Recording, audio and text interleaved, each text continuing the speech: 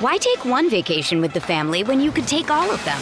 With Royal Caribbean, you don't just go to the beach. You visit a private island and race down the tallest water slide in North America. You don't just go for a road trip. You ATV and zip line through the jungle. You don't just go somewhere new. You rappel down waterfalls and discover ancient temples.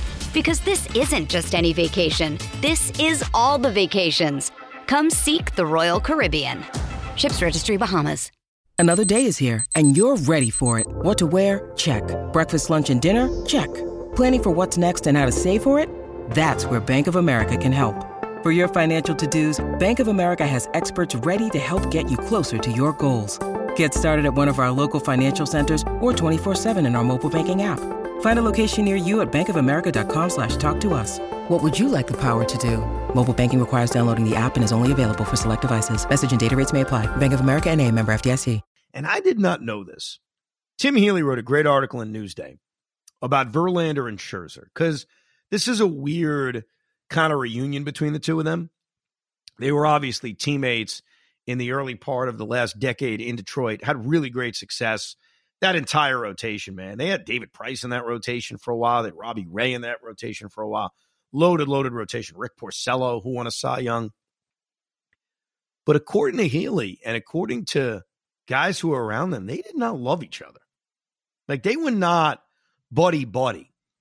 It was described as a very competitive relationship between the two of them. Now, they were a lot younger, in fairness. I think now, as aging veterans who kind of know their place in baseball history, both have won championships, both have won a bunch of Cy Youngs, it's probably different than when you're in your mid-20s, because age-wise, they were pretty close in age. And Max was in his early 20s, Justin's in his mid-20s, so very different than where you are when you're in your late 30s. Pete and I know something about that. I mean, it's like Hoff and I a decade and a half ago, maybe we'd be competitive with each other. Now we're just old fogies. We don't even give a crap. we're just living life. Now we're just doing podcasts every other day. That's it. So I don't know if that relationship is going to be the same. But here's what's funny, and this is going to become very obnoxious very quickly, but I always want to warn you about that stuff. Verlander and Scherzer are separated by 5 strikeouts on the all-time strikeout list. Right now, Verlander is 12th with 3198. Scherzer is 13th at 3193. They are chasing Phil Niekro at 3342, and assuming they're healthy, they should eclipse Phil Niekro for 11th all-time. And the guy who's 10th all-time, who they also have a chance to eclipse, is Greg Maddux, who's at 3371. But as Scherzer and Verlander are healthy, they're probably going to pass each other in strikeouts. And you know that's going to be a thing. Up. Scherzer past Verlander. Up. Verlander past Scherzer. So it'll be incredibly obnoxious. But maybe they'll compete over it. And look, I don't give a damn what their relationship is if they're competing. If it gets the best out of each guy, that's really all that matters. That's what we're looking for as Met fans. Do you think they're going to base who starts opening day off of who doesn't have the most strikeouts right now? Like, do you think that's how it's going to go? Scherzer goes first, then Verlander? You know what's funny about that? And I know opening day is a very symbolic thing. There's no right answer to the opening day question. Because the opening day question is an interesting question. I think it'll start to become a bigger deal come March. But if you're Buck Showalter, can you really just say, well, Max is the guy? Why is Max the guy? Justin Verlander, I think I don't want to say he's the better all-time pitcher, because if we're comparing careers, it's actually something that we should take a closer look at. Off the top of my head, that's a tough one, actually. Now I'm thinking about this. Who's the better all-time pitcher, Verlander or Scherzer? A part of me kind of leans towards Scherzer. I got to go do a deep dive on these numbers at some point. We should do a whole podcast about that. I about to say we have a whole off season. There might be some really long weeks. Do you have a gut answer to that, by the way? Who's the better all-time pitcher is? Without even looking at numbers, like just your guttural reaction. I feel like Verlander is the star-studded, more impactful pitcher over the past couple decades. That's where I would lean. Say that again. Who is? I think Verlander would be. I think Verlander. I think Scherzer was the more dominant pitcher. Like if I, off the top of my head, if I had to say who had the more dominant seasons, I'd probably lean towards Max Scherzer, but I don't know. I got to take a closer look at this. I know Verlander had the MVP season, so that kind of goes up there. But didn't Verlander start better? Like it took Scherzer a couple of years to kind of, like he started in Arizona. No one even knew who he was. He was just a little bit. He was an off base guy. I remember Mad Max in Arizona. I remember when that whole trade happened. No, to your point, it took Scherzer until 2013, 28 years old to really put it all together. So he was more of a late bloomer than Verlander was. But we'll do that another time. To your point about opening day, like you don't owe opening day to either guy. You know what I mean? Like Scherzer's history here is not long enough. He isn't accomplished enough where I feel like you just have to hand it to him. Verlander's coming off the better season, the more complete season. He won the World Series. He won the American League Cy Young. I don't know, man. I would give the opening day start to Verlander only because I'm pissed at Scherzer because he crapped all over the field in the wild card series. So I'm probably partial to Verlander because he hasn't done anything to inflict damage to me while Scherzer has. That'd be my gut feeling on the opening day question. That's already like a bad competition. Like, I mean, it's a good competition, but that's already like a sour taste. Like we're talking about DeGrom got butthurt by Scherzer's offer. Now Scherzer's getting butthurt by Verlander against the opening day start. Guy just got here. I don't know if they care that much about opening day, do they? No, it's probably going to go opening day. It's probably going to go Tyler McGill again. What are you talking about? You know what? Hopefully both guys are healthy come opening day, and it's even a discussion because that's obviously the fear. The biggest fear of two all-time greats in the same rotation at the same time, the Detroit Tigers' bizarro world from a decade later, is can they stay healthy? That's really what it comes down to. And the kind of nervousness of this world we're living in where the Mets are going to rely on a 38-year-old and a 40-year-old, and not just guys who are a combined age of 78, but guys who've thrown a ton of innings in their careers. You know, both guys have thrown. Scherzer isn't quite at 3,000 innings. He's at 2,600 innings, but Verlander's over 3,000 innings. I mean, you're talking about 5,700 combined innings between the two guys. Now, the rest of the rotation, here's the way I would view this, by the way, Pete. They got to sign one more guy. I'm not going to get nuts and say they have to sign two more guys because I do like the idea of Peterson or McGill being in this rotation at the start of the year. They weren't really last year. They only were because of injury. That's why Tyler McGill got that opening day start, and obviously DeGrom missed a big part of last year. But if you sign one more guy, and I've made it clear Kodai Senga would be my choice. It could be Jameson Taillon. It could be Chris Bassett. You don't hear a lot about Taijuan Walker, so I almost assume it's not him. But for the sake of this, Senga or Bassett, take your pick.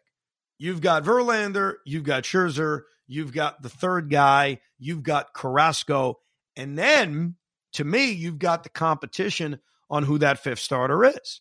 Tyler McGill, who looked very good early on last year, David Peterson, who at times has looked really good, and you almost let it be kind of an open competition. I guess you could throw Joey Lucchesi in there too as a competitor in this, but I doubt it. You do have Eliasar Hernandez, who they got from Miami. Again, more of a depth guy. Jose Budo, more of a depth guy. Why take one vacation with the family when you could take all of them? With Royal Caribbean, you don't just go to the beach. You visit a private island and race down the tallest water slide in North America. You don't just go for a road trip. You ATV and zip line through the jungle. You don't just go somewhere new. You rappel down waterfalls and discover ancient temples. Because this isn't just any vacation. This is all the vacations. Come seek the Royal Caribbean. Ships Registry, Bahamas. And then whoever doesn't make the rotation probably shifts to the bullpen as a long reliever, but still an option in case you have injuries. And like I mentioned earlier, if you are going to be careful with Verlander and Scherzer and have them maybe skip a start here and there, it's going to behoove you to have a sixth guy. I was even thinking, bro, you're going to think I'm nuts for saying this. Maybe it makes sense to have a six-man rotation right from the get-go because you are dealing with two guys who are old. And usually my attitude during the healthy time of DeGrom, my attitude would be, I want to maximize how often he pitches. I want him to pitch every 5 days. I want that guy making 33 starts. We don't want that necessarily with Scherzer and Verlander. We want them to be healthy. So let me be the first guy to bring it up. If I'm not the first guy, I apologize to whoever the hell is. I think I lean towards the idea of a 6-man rotation. If that's the case, maybe you do sign a second starting pitcher along with the third guy we're talking about, because it makes sense with the way this rotation is built to give everybody an extra day. Well, okay, so there's a few things. Okay, first off, I just want to say on record, I've saw that the Mets now have the best starting rotation in baseball currently. To me, that based on who? Who says that? I forgot which site put it out there, and other people were retweeting it. I'm just like, it's a ranking system. It means nothing. But right, exactly. And how can you rank that when the Mets rotation hasn't been filled out? You could say Scherzer and Verlander 1-2, but there's nothing else after that. Here's my biggest issue right now, and this is why I lean against Carlos Rodon. I don't believe in him. I believed in him for short stints. I don't believe in a 6-year deal for $180, $200 million on him. I don't. I feel like he had a couple walk years where he pitched really well. Besides that, he never really got it. So it always scares me a guy that walks away from, on a walk year having amazing numbers. I don't mind Senga because I think he'll come in cheaper. So for that, I agree with you. I'm not really sold on the 6-man rotation. I'm not. For one, if you have Scherzer, I know you want to save their arms, but if you have Scherzer and you have Verlander, they give you the best optimal chance to win a game when they start. I don't trust anybody on the back end. I don't trust Peterson. You know that already. I don't really trust Tyler McGill. I actually like Lucchesi as a bottom end of the guy. I kind of almost think he's got more of like a wild card vibe, like a Taijuan Walker did when he came, where I could see him having the best stuff. He just doesn't. He always gets hurt. That's his biggest problem. I do think they need to go for somebody, which I hate to say this. I'm going to kill myself for saying this. Get me like an Andrew Heaney, or I don't want to say Michael Wacha, but somebody where it's like they had a really good season last year. Give me a 1-year deal with them. Make them earn it again. I don't want a James Tyone. He had a good season last year. Don't bring that type. Bassett and Walker, why did they perform the best? Because they were walking away. They knew they were trying to get a contract. It's not, but that's not an exact science. I mean, you're right that there are guys who have career seasons. Like, I can't deny that. But I don't think that anybody who has a great year on a contract year literally only did it because they're in a contract year. Chris Bassett, 2 years earlier, also pitched really well. He had a chance to win the American League Cy Young. He got hit by a line drive. Like, Chris Bassett was having a really good season. So I don't know if that applies to everybody. It applies to some guys, and it's always tough to figure it out. It's easy to say it also after the fact if a guy starts to struggle. If you bring in one of those real back of the rotation guys, Heaney scares me to death. I don't think he's that good. But okay, a guy like him, then I'd even be more partial to the 6-man rotation. Because I do think that you need to find out what you have in David Peterson and Tyler McGill. What's going to be really important for this team moving forward is to eventually develop some of their own. And they don't have a lot of high-end starting pitchers coming anytime soon. So let's see what David Peterson is. Let's see what Tyler McGill is. And, you said something earlier about Scherzer. It's so true. He didn't develop till he was 28. So why do we always sit here when a guy is pitched only for a year or two and say, I know what he is? We don't know what he is. There's a long list of all-time greats. I'm not even talking about just good pitchers. All-time greats. They didn't develop until they were 28, 29. And I think that if you've got a rotation headed by Scherzer and Verlander and whoever that third guy is and a solid veteran like Carrasco, you can live with trying to figure out what you have with David Peterson and Tyler McGill. I think if they add one more pitcher, which they're clearly going to add, I'm not sure if they're going to add 2 more pitchers, and you can be healthy going into the start of this season, it's at least intriguing to go with a 6-man rotation, to see what you have. And the other positive I always wondered about with a 6-man is, does that allow you to maybe be a little bit more aggressive with how deep you let guys go into games? Because they're getting an extra days of rest. So maybe that's the kind of thing that will help you extend certain guys to actually pitch deeper into a game. But the one thing is, I'm not totally opposed to 6-man, but the one thing that Scherzer, and again, like we're talking about Scherzer, like we know his body, and like, hey, this is great. Right. I did give him 6 days, every 6th day he goes or whatever it is because he's a 6-man rotation. He always said though he needed to pitch more. Like his inactivity a couple of years ago kind of screwed his arm up.